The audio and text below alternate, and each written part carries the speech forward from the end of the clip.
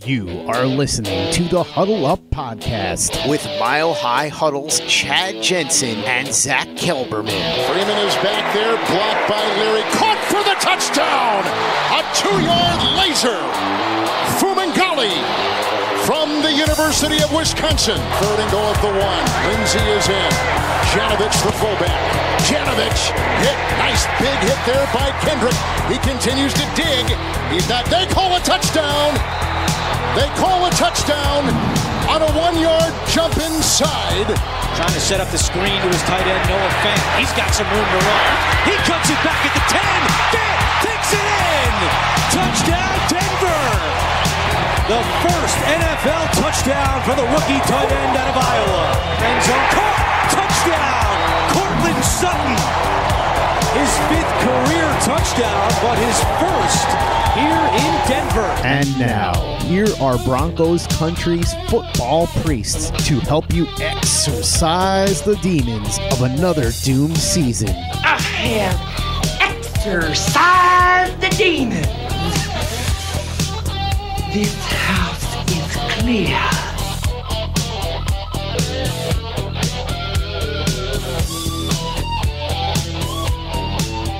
Okay, and we are live. Welcome in, everybody, to another episode of the Huddle Up Podcast, presented, as always, by Mile High Huddle.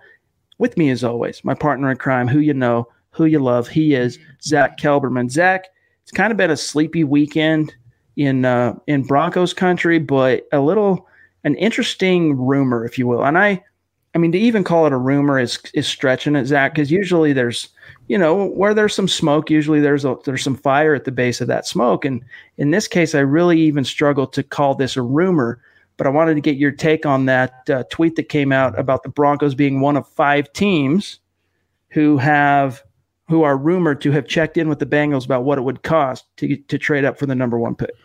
Yeah, this is a stretch to call it a rumor. This is just February conjecture right now that usually comes out every year. But if anything, if there's any truth to it, it's due diligence on both parts, Chad. I tweeted about this as well. The Bengals are going to look to see what, in a plausible hypothetical scenario, they can get for the number 1 pick, a king's ransom. The Broncos, Elway is aggressive. He'll always check in and see what it's going to take to move up to number 5, number 3, number 1. It's due diligence. It's not going to happen. The Broncos are not moving up that high, and the Bengals are not passing on Joe Burrow. It's just not going to happen.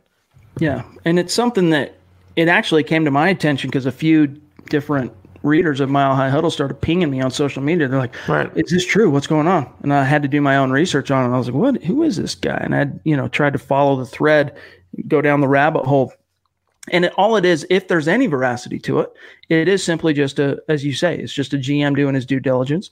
The Broncos literally sitting at pick 15. Now, the NFL draft value chart, there's kind of a rough guesstimate of what it is. But in all honesty, and it was something that was pioneered by Jimmy Johnson, the now Hall of Fame former Dallas Cowboys head coach back in the day. But it's something that people think they know in the NFL and in the media world that there's like a rough estimate of what it is. And I can even show you guys here in a little bit. I'll do a share screen and show you how it looks. But we still don't really know exactly how the value chart works for NFL teams. That's an internal thing that teams do a pretty good job of keeping a lid on.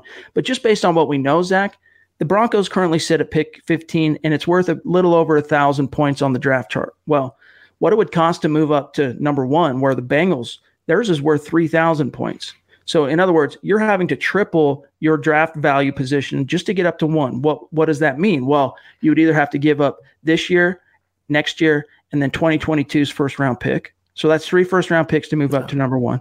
Or this year's first, next year's first, this year's second, this year's trio of thirds, just for the privilege. So the Broncos have 5 picks in the top 100. We've talked about that quite a bit during this offseason, the opportunities act that this team has to really build the nest around Drew Lock. You're talking about not only giving up all of that capital in the top 100, but also next year's first round pick as well, if not more. I mean, it's really also contingent on as well what the demand is, how many teams are interested in what they're offering the Bengals. So this is just simply a case of a GM doing his due diligence. The Broncos are in no way going to mortgage the farm on a non-quarterback. Right. They're in on Drew Lock, Zach. It's not going to change.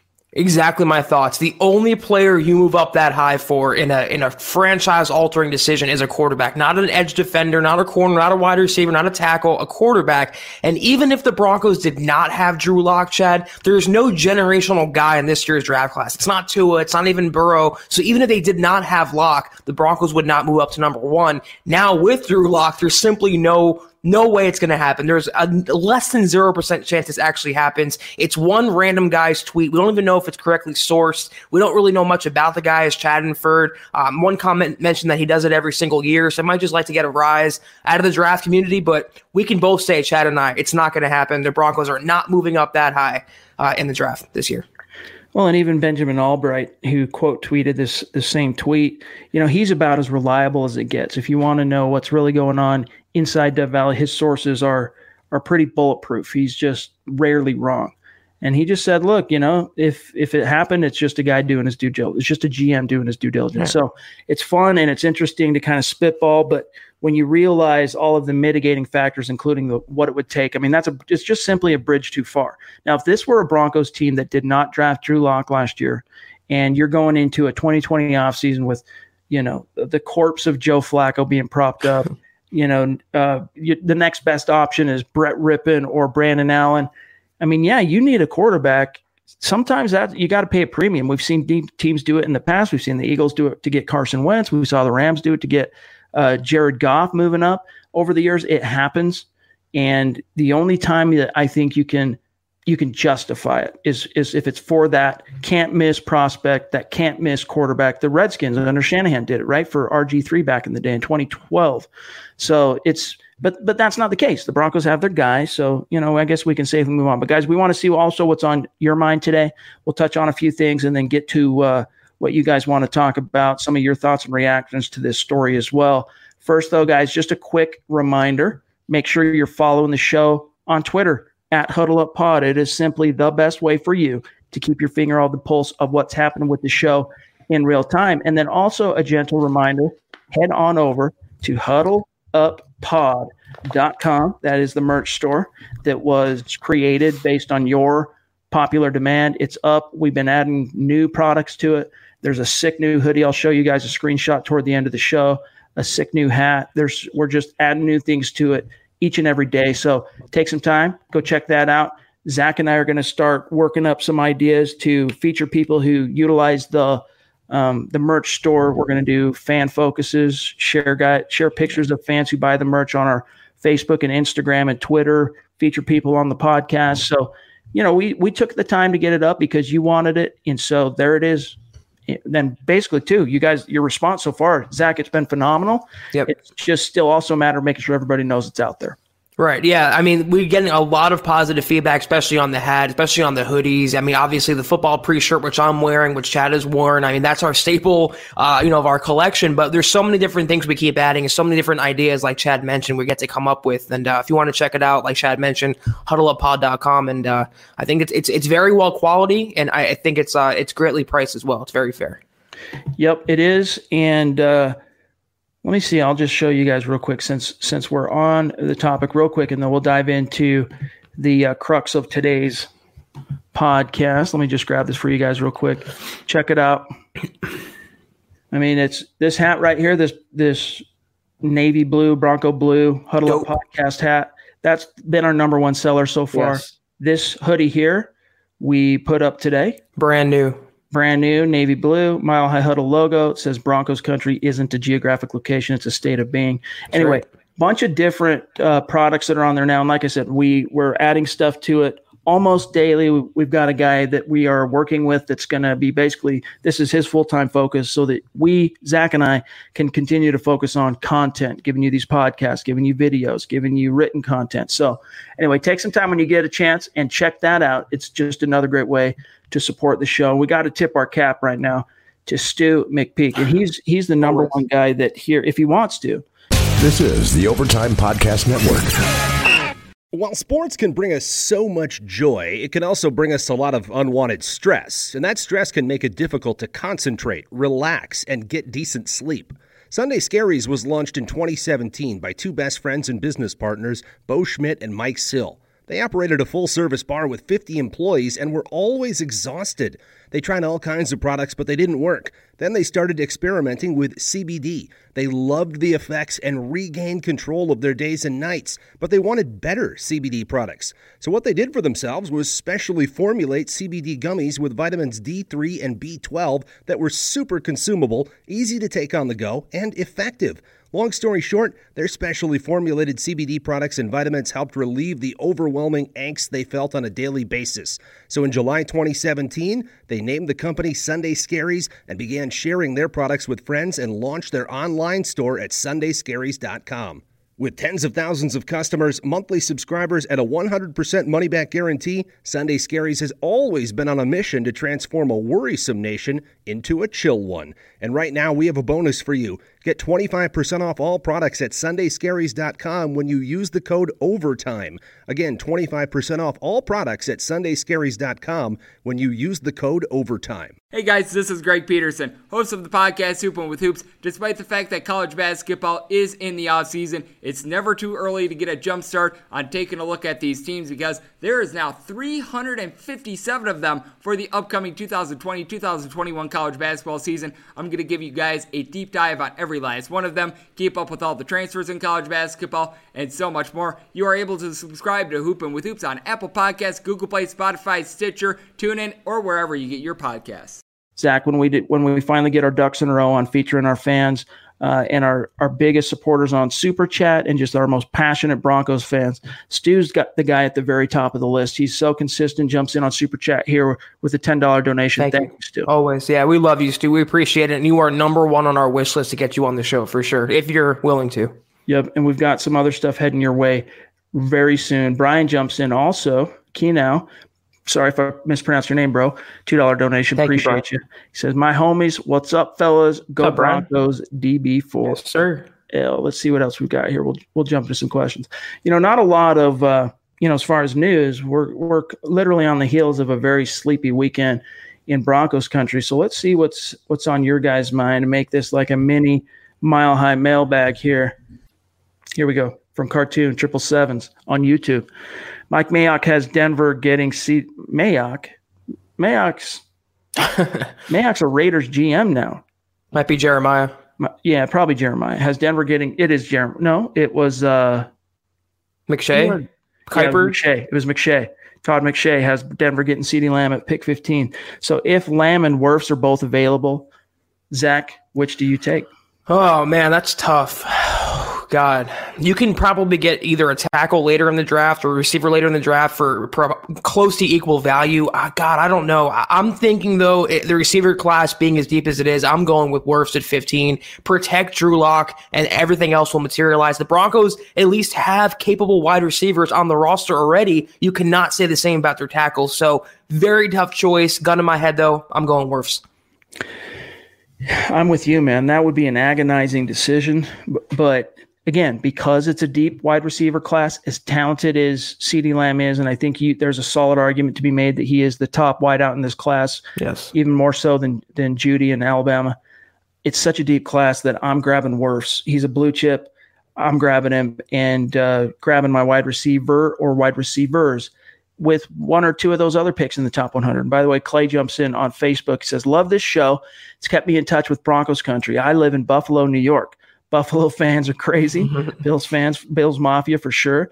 I'm actually going to fly down for my first Broncos game ever this year. Been waiting many years. Nice. Well, congrats on that, Clay. And we appreciate the kind words and for staying in touch with us, buddy. Mark Langley jumps in. Mark, you got a new avatar, dog. It's good to see you. $10 donation. Appreciate you, Mark. Thank you, Mark. He says, what's up, my guys? Been busy working, by the way. Flacco's favorite band is Flock of Seagulls. Flacco's favorite band is Flock of Seagulls. And Elway was born a Bronco. Look at his teeth. But anyway, ouch. I'll say it again. Jack is savage. That was, a lot of what I'm about to say, a lot of Broncos fans are going to be nodding their head along to. They can relate to. But one of the things that used to piss me off, it was a good way to get under my skin when I was a kid as a young Broncos fan. Two things that could be said that would piss – well, three. But here's the main two I'm going to land on. John Elway's donkey teeth, okay, that would piss me off because as a player, I mean – social media didn't exist back in the late 80s and early 90s when I was a kid. but you still had the baseball and football cards, and you had posters, and you saw him on TV and stuff. So obviously what he looked like was not a secret. And yeah, those teeth were one of them, were one of the things that would get on my nerves. And then also just anytime someone called them the Donkeys when I was a kid, Zach, it would drive me nuts. I never got that, like calling the Chiefs the chefs and all that. Like, I never got that as an insult. It was very childish to me, but that's, I guess, just my opinion. Well, the most common in my neck of the woods, it was for the Chiefs, was a less family-friendly word that does rhyme with Chiefs, but I'm not going to go there for now. Yes. Our friend Josh jumps in on Super Chat. Thank you, Josh. We love you, bro. Thank you, he says, people like Colin Cowherd and even the hater, Adam Rank, have been saying we could be like the Niners next year. What do you think? Josh, that's a great observation and a great question, because I think it was Nick Kendall had the article for milehighhuddle.com on Friday, basically, touching on the fact that Adam Rank has now essentially reversed course. Last year it was the Broncos are going to go 2-14. Vic Fangio, he's not cut out for this, being a head coach. He's 60 years old. And you guys can remember that, the Adam Rank thing. In fact, our friend Brandon Purda has had him on a show since then. And, they kind of mended fences. It was some great content that Brandon put out on his YouTube channel. But now Adam Rank is basically, he's on the bandwagon. Drew Lock's made everybody a believer. And it's not, inside those of us covering this on a local level, we know that Fangio, he had his ups and downs, but it was much more impressive than it was anything worrisome from Fangio in year one. He still had to go through the learning curve a little bit, but really, Zach, this is all about people being excited about Drew Lock. That's what it really boils down to. I was going to say, it's the power of having a franchise quarterback, Chad. The Broncos were completely disrespected last offseason after the Flacco trade, and Adam Rank was Exhibit A in that, predicting 2-14. And now he's coming around, and now you're going to watch these national media types bandwagon on the Broncos and get on the Drew Lock hype train. A little too late to leave the station for them, but that's the power of having a franchise guy under center.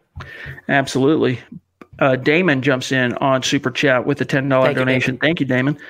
Says, I know it's not the prettiest pick, but what do you think of us picking up a kicker in the 6th round? I'm probably one of the least, when it comes to Brandon McManus. Like, I don't love Brandon McManus, and there are multiple reasons why. Mostly it has to do with him just not, the last 2-3 years, just not being a kicker you can count on in the clutch, and then some of his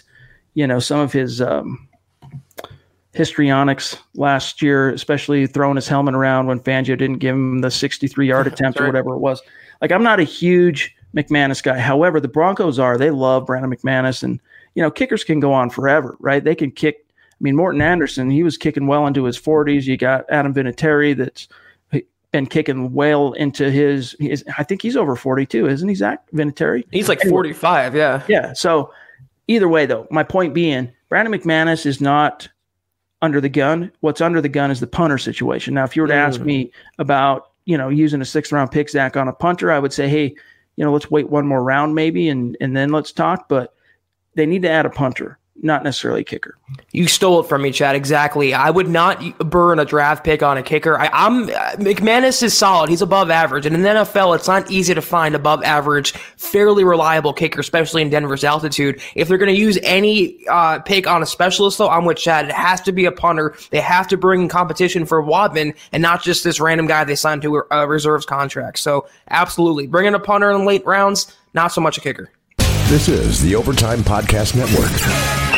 Hey guys, Greg Peterson here with the Baseball Betting Podcast. As we know, the MLB season is back in our lives. It's going to be a 60-game sprint unlike anything that we've ever seen before, and I'm going to be giving you picks every single day, 7 days a week with Major League Baseball. We're also going to be keeping up with the KBO as well. If you like baseball and you like being able to make some money, subscribe to the Baseball Betting Podcast with Greg Peterson on Apple Podcasts, Google Play, Spotify, Stitcher, TuneIn, or wherever you get your podcasts. Brian jumps back in on Super Chat. Appreciate you, Brian. Thank you, Brian. This coaching staff to me is, as we stand, is one of the best collective coaching staffs we've had in a long time. I'm excited to see them go to work. Yeah, I think that's a fair, justifiable position. The only thing I would say is, like, I'm not telling you this to put any kind of bug in your ear or the seed of doubt necessarily about Pat Shurmur and Mike Shula, because I'm I'm over the moon about it. I think both those guys are going to be really good for Drew Lock, and it's going to really, I think, change the complexion of this offense. But just temper the expectations a little bit because, think back to when Vance Joseph was hired.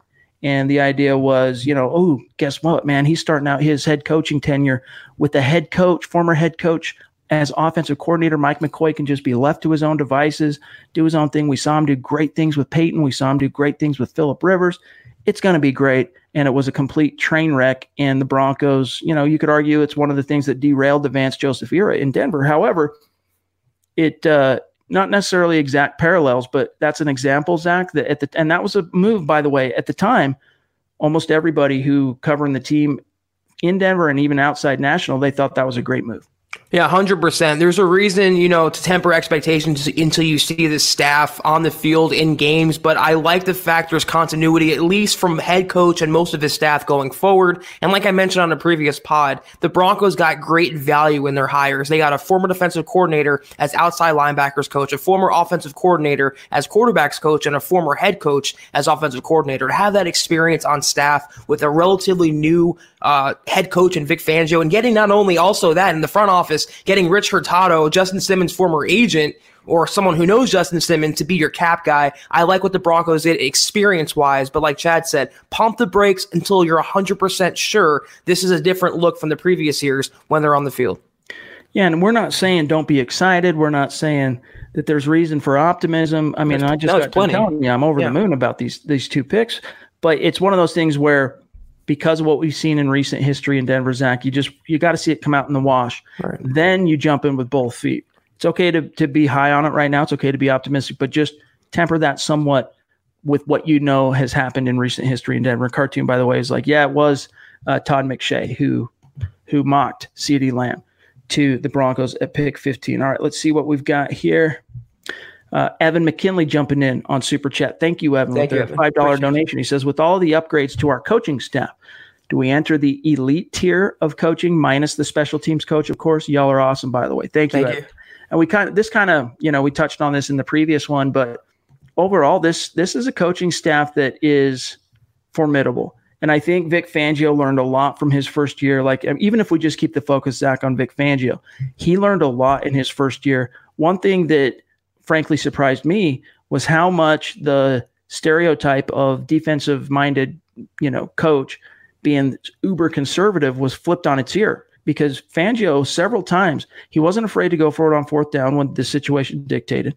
He wanted to be aggressive. He didn't have the greatest coordinator partner to help him do that on the offensive side. But you think back even to that Chargers game in week 13, in which he said, no, we're not going to kneel on it. At the end of the fourth quarter, we're going to take a shot and just see what happens. And it ended up providing the pass interference penalty that allowed the Broncos to get that field goal and walk off with a win. So Vic Fangio, to me, I think he learned a lot in his first year. There was a lot about being a head coach that, frankly, it's kind of like being a parent. You think you know what it's going to be like. You think you know how you're going to approach it and how you're going to react to certain things that get thrown at you as a parent. But until you are one, you just don't really know. And so, that's why, like, for a lot of parents, by the time they get to their third or fourth kid in some cases, they parent them significantly different than they did 1 and 2 because they've been down the road. And in case of Vic Fangio, he's got that experience now under his belt, and he has continued, Zach, to surround himself with high caliber coaches who are well respected around the league. And I think Mike McCoy, I think he's still out of the league. He had a job the next year with the Arizona Cardinals, if I'm not mistaken. Yep. I think this is 2 years now that he's been out of the league. Yeah, the league kind of passed him by, and rightly so. And, Fangio showed a lot of great qualities as a rookie coach and a lot of weaknesses as well. We have to hope he capitalizes on those weaknesses, which he will with time and repetition. But those strengths he can build on, I would say the Broncos have one of the best, I wouldn't say elite by any means until we see them on the field, one of the best defensive coaching staffs. I'm going to throw out, I'm not going to include Tom McMahon because I think he should go, but, the offensive staff, they're well-rounded, a lot of great positional coaches.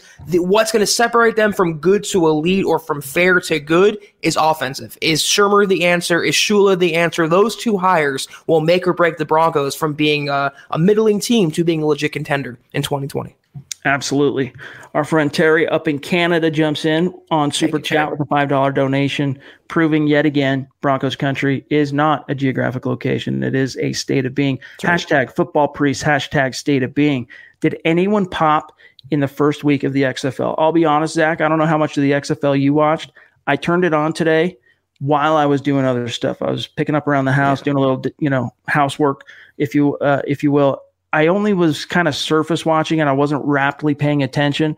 So I'm going to have to pass on answering this one for now. I plan on watching more of it. This isn't something I'm going to ignore, but I actually forgot that it was even on. Then it dawned on me when I was on Twitter that it was on. I was like, oh shoot. So I turned it on, but did you watch it?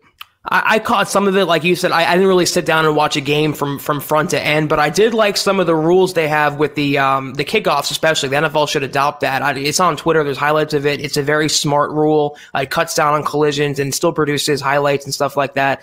Their angles they have for touchdowns, the camera angles. They have immediate onside interviews. If a kicker misses a kick, immediately after he misses, they're interviewing and asking what went wrong in that kick. So it's pretty entertaining. It's pretty fun. And I think the NFL eventually will steal some of those ideas they have. Yeah, man, it's good. The NFL, and understandably so, they're like a $12 billion nut, right? The NFL is big business, the biggest sport in North America. And so they're justifiably slow to change because they have what they believe is the best product that is out there in professional sports. Whereas you got the XFL trying to kind of edge themselves into the conversation and maybe one day become, the minor league. They're never going to compete with the NFL in a true sense, but maybe become the minor league like the old NFL Europe and even the World League back in the day kind of was. But because of that, they have to find ways, Zach, to distinguish themselves and to make it a fresher, it's a familiar product. You turn on the television, you see football, and it's professional and it's exciting, but they also want to distinguish themselves to create and capture your attention as a viewer. Right. And the ways they're doing that is just some of these small little tweaks to the rules. As you said, the quick interviews literally after the kick was made, really refreshing. And Buona Beast, by the way, jumps in on YouTube. He wants to know if Derek Brown is somehow available at 15, would any of you pull the trigger on him? I think I would. I'd do it hands down. No problem. I mean, Derek Brown in this defense, phenomenal. Right. Yeah, I mean, that's a guy you definitely have to consider. It would all depend, as always, who else is on the board at number 15, but he's a guy I'd have no problem taking, no hesitation, writing his name on the draft card. Cameron on YouTube says, so what can be done to really make sure Locke is fully protected? It's good, give him weapons and all. It's good to give him weapons and all, but it won't help if he ends up hurt. Yes. He needs that O-line to step it up. Correct. One thing I want to point your attention to, Cameron, and you're not wrong, but you're not 100% right. And here's what I mean by that. The Broncos, when it was Joe Flacco, it was mostly the same offensive line, right? The same guys up front, the same starting five. And he was just getting brutalized. I mean, think back to the Chiefs game. Think back to even the Colts game. Brandon Allen came in, and it got a little bit better from a pressure perspective because he had a much better feel in the pocket and was a little bit more mobile. By the time Drew Lock got there, his pocket presence and just awareness and athleticism and savvy, it just took so much pressure off the offensive line. Now, that's not to say that you want to ignore the offensive line and that it's all on the quarterback, but it is a marriage of sorts. And Drew Lock, when you have the right quarterback, Zach, under center, it can make up for some weaknesses in the starting five. It's just a matter of, as a team, recognizing where you are weak so that you can kind of scheme around that, help them out, whatever. There's a lot of different ways to do that.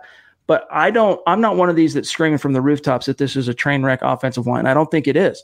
And I think as long as you've got Mike Munchak, that's half the battle. That's like when I talk about the defense, you can afford to kind of scrimp in certain places because the coaching and the X's and O's acumen and the scheme of Vic Fangio is going to kind of bridge that gap. The same can be said, in my opinion, for the offensive line. Does that mean it's not a need? Not at all. That's not what I'm saying, but it's not a DEFCON whatever need for the Broncos. Yeah, there's a lot of truth to what you're saying. Having a mobile quarterback will reduce the sacks and the hits he's taking in the pocket. But if, let's say, Juwan James gets hurt again or Garrett Bowles continues struggling, they have no one right now behind them to step in. They have no one to develop as long-term options. It doesn't have to be there to answer the question one or the other. Both are huge needs for Denver. Offensive tackle or guard, a center, whatever, protection, and also weapons, wide receiver too, a speed demon, someone to take the lid off defenses. Drew Lock needs both. And that's why Chad keeps saying the number one priority this offseason is to build the nest and build up Drew Lock's weaponry, his war chest, and his protection. You do that, you will have a top 12, top 10 maybe offense next season. You don't do that, you're going to see a lot of the same stuff that happened last couple years repeat itself, Drew Lock or not. This is the Overtime Podcast Network. All right, guys, we got time for a few more. We got to keep this pod a little bit shorter than usual because it is my wife's birthday, and we got some things to do tonight to celebrate her special day. So a few more, though, because we don't want to cut this off quite yet.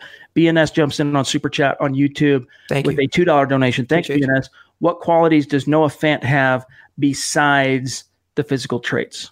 Well, I think, I kind of regret what I said when we were at the Combine, Zach. I kind of got after seeing TJ Hawkinson speak and some other tight ends and then seeing Noah Fant stand up at the podium, like he rubbed me wrong a little bit. The way he presented himself of like, no, I'm going to be the number one tight end in this class. I'm going to be the first one off the board. And of course it ended up being TJ Hawkinson, his teammate. But I kind of regret even mentioning that he rubbed me wrong because the truth is he's a very good player. He's got the 4.5 speed as a tight end to get to be in what BNS is saying here about physical traits. That's all well established and good. But one thing I think that gets underestimated as it relates to Noah Fant, Zach, is he is a very and highly competitive individual, and he's really smart too. He's got a high football IQ, which is why I think you're going to see him have a similar kind of breakout second year as you saw from Cortland Sutton last year, but from the tight end position. Listen, Pat Shurmur's offense does not ignore the tight end. It's just less tight ends on the field at the same time. The number one tight end is going to see a ton of reps. They're going to see a ton of targets. I mean, if you look back, for example, I just did an article on Noah Fant and Pat Shurmur, I think it was Saturday so yesterday. And I was looking at doing the research on what Evan Ingram produced in New York, right? During the 2 years he was with Shurmur. Well, it turns out he missed 8 starts one of the years and 10 starts the second year. But still, despite that, his stats were on par with what Noah Fant produced this past season, who participated in all 16 games. So what I'm getting at is if they can get basically Noah Fant production out of Evan Ingram in 8 games, imagine what they're going to be able to get from Noah Fant in a full season in Shurmur. It's going to be insane. I mean, there's a chance, even if they draft a receiver in the first round, if there's any sort of learning curve, there's a chance that Fant is the number 2 guy in Locke's progression behind Cortland Sutton as a pass catcher. So there's absolutely precedent. There's absolutely reason to believe that he can go off this year. But to answer the question, not only is he competitive, like you mentioned, Chad, he's a student of the game. He's willing to learn. The Broncos used him last year. A lot of blocking situations. That's not his strong suit. It's not what he likes to do. He likes to be a pass catcher, but he was willing to do it. He learned. He got better as time wore on. He's a good teammate. He's a good locker room presence. There's a lot to like about Noah Fant, and I'm with Chad. He's going to be the breakout player on this offense in 2020. I think sometimes we kind of neglect our awesome listeners on Twitter, on Periscope, 650_7663. You might want to change your hat. Maybe you want your handle to be that. I don't know. Maybe you change the handle. Just a suggestion. But our friend here says, do you think Patrick Morris is the starting center for the Broncos in 2020? Zach, I think here's what I'll say. I think there's a 50-50 shot that Patrick Morris is the starting center in 2020 because I think Connor McGovern is going to probably be asking for between $8 to $10 million, and I think he's going to find a team willing to pay him that. The Broncos are not going to be willing to pay him that, and so they're either going to draft their starting center for 2020, but I think they like Patrick Morris. I think Mike Munchak is high on him. Yeah, I think a little higher than I am. I don't know that you can entrust in Drew Lock's first full season as a starter to have Patrick Morris as your center, pretty much an unknown, underdeveloped guy. I think they have to get either McGovern back or draft a guy high or trade or sign a guy. They have to have, as the quarterback of the offensive line, the center, they have to have a guy who's capable. So Morris is a great talent to have, a great backup to have, a great guy for Munchak. I don't personally see him as a starter next season. Jordan jumps in on Super Chat. Appreciate you, Jordan. Thank you, Jordan. What are the biggest differences between Brock Osweiler and Drew Lock? Both are second-round picks, and both have had great starts to their career. Well, Jordan, first and foremost, you got to look at the traits. All right. Now, Brock Osweiler had, basketball player size. He's 6'7", 6'8", whatever he is, but that was a trait, Zach, that John Elway overvalued, and we know he overvalued it because he looked for that giraffe again in Paxton Lynch just a few years later, in fact, the very spring in which Osweiler left. But he had a very average NFL arm, and he had a really wonky throwing motion, and because he was so tall, his balls had a penchant for nose diving. He was not mobile at all. Right. He was an athlete because he was a former basketball player, and he had athleticism. Don't get me wrong, but he was very slow-footed, like his feet were made of lead. When he got out there and had to scramble, man, it was like holding on for dear life. Like, oh my God, this guy's about to get killed. And Drew Lock, in comparison, just from a traits perspective, he's much more of a smooth athlete overall. His arm strength and arm talent is a few tiers higher than Brock Osweiler ever had, even when he was in his prime. So those are just from a traits perspective. From a personality perspective, look, Brock Osweiler obviously had some weird mental issues. All right. I mean, without recounting all the history that the way it ended in 2016 after the Super Bowl. But at the same time, he's a very smart guy, knew how to talk to the media, learned a lot from, being with Peyton for 4 years and all that. But Drew Lock is already significantly more of a leader and a guy who connects with his teammates than Osweiler ever was. And Osweiler was well liked in the locker room, but he wasn't getting people to follow him per se, like the way already Drew Lock has. I think also, and you hit the traits part. There's, you mentioned it perfectly, how they differ, Drew Lock and Osweiler. But it feels like Osweiler had like a sense of entitlement sitting behind Peyton Manning. He was the next guy. He was the boy wonder. He was the heir apparent. Now, I mean, you have Drew Lock, who had to come up and beat out two different starting quarterbacks ahead of him just for the chance to start. One comment said it best. Glenn Hauser says the biggest difference between Brock and Drew is heart. It's 100%. It's leadership. It's that it factor. Drew Lock in his pinky has more of that alphaness, that it factor than Osweiler ever had, regardless of draft status. Mark jumps back in on Super Chat. Appreciate you, Mark. He says, look, I love you guys. Sorry I haven't been on, but always thank you for what you do. And we stay pat at 15, and Lock is our franchise QB. Orange Crush. Appreciate you, Mark. We don't disagree with that at all. Brian jumps back in also on Super Chat. Thank you, Brian. Pat and Shula with Lock. Oh, I'm excited. MVP Lock. Hey, man, we saw Patrick Mahomes in his second year get the MVP. Same can be said for Lamar Jackson. You've heard us talk about it before. We would not be surprised. We're not predicting this to be the case, but we won't be surprised if that happens for Drew Lock. All right, guys, 2 or 3 more. We got to go. We're going to grab these other Super Chats. But Brandon says, hey, gentlemen, love the pod. I'm more prone to listen to that than watch the live feed here. The last 15 minutes of the XFL 30 for 30 speaks on some revolutionary work they did that the NFL adopted, applying it to this day. Cheers. Well, thanks, Brandon. We'll check that out, dude. We will check that out. Let's see what else we got here. A couple more Super Chats. I don't want to miss anybody. Jay jumps in. Appreciate you, Jay. Thank you, Jay. No specific comment or question, but supporting the show. We love you. Appreciate you. Drop us one, too. What's that? Drop us a question if you has a question for us, too.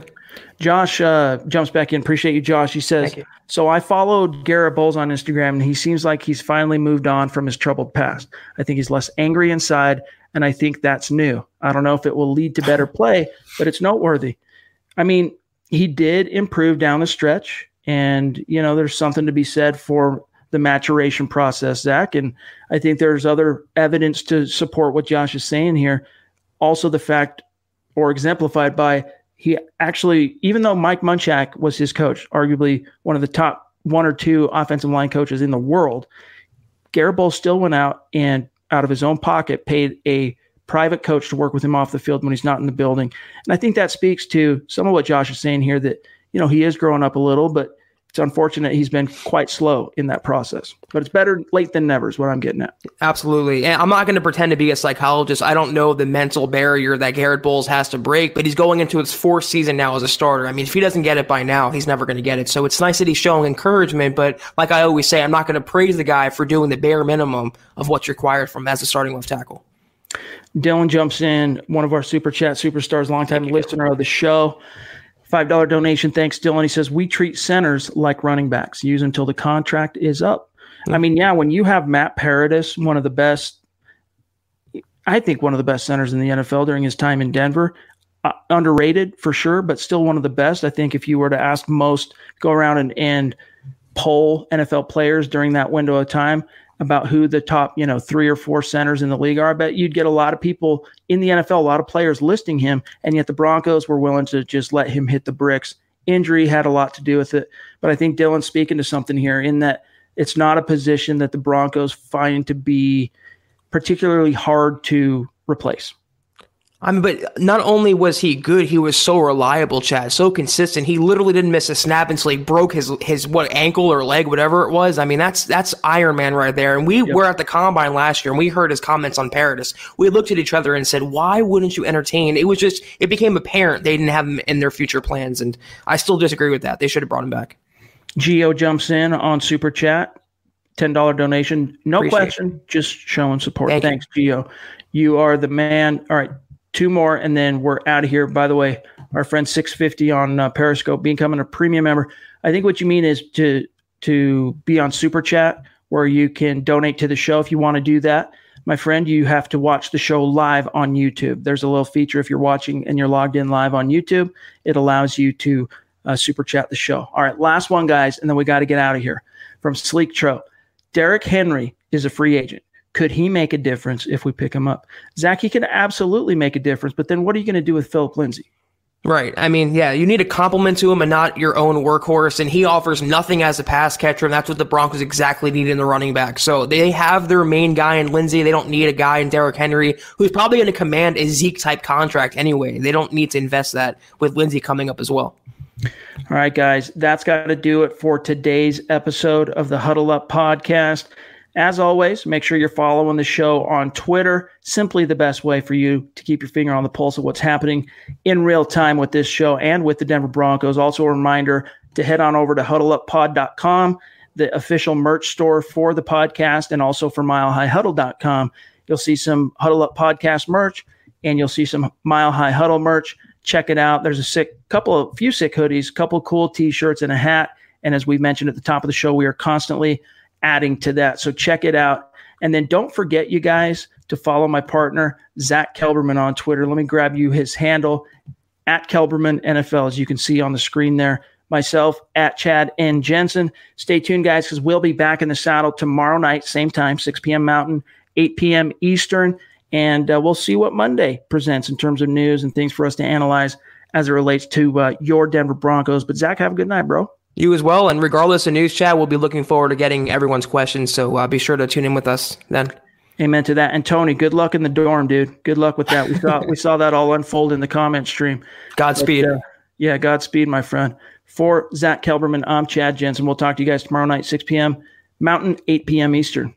You've been listening to the Huddle Up Podcast. Join Broncos Country's deep divers at milehighhuddle.com to keep the conversation going.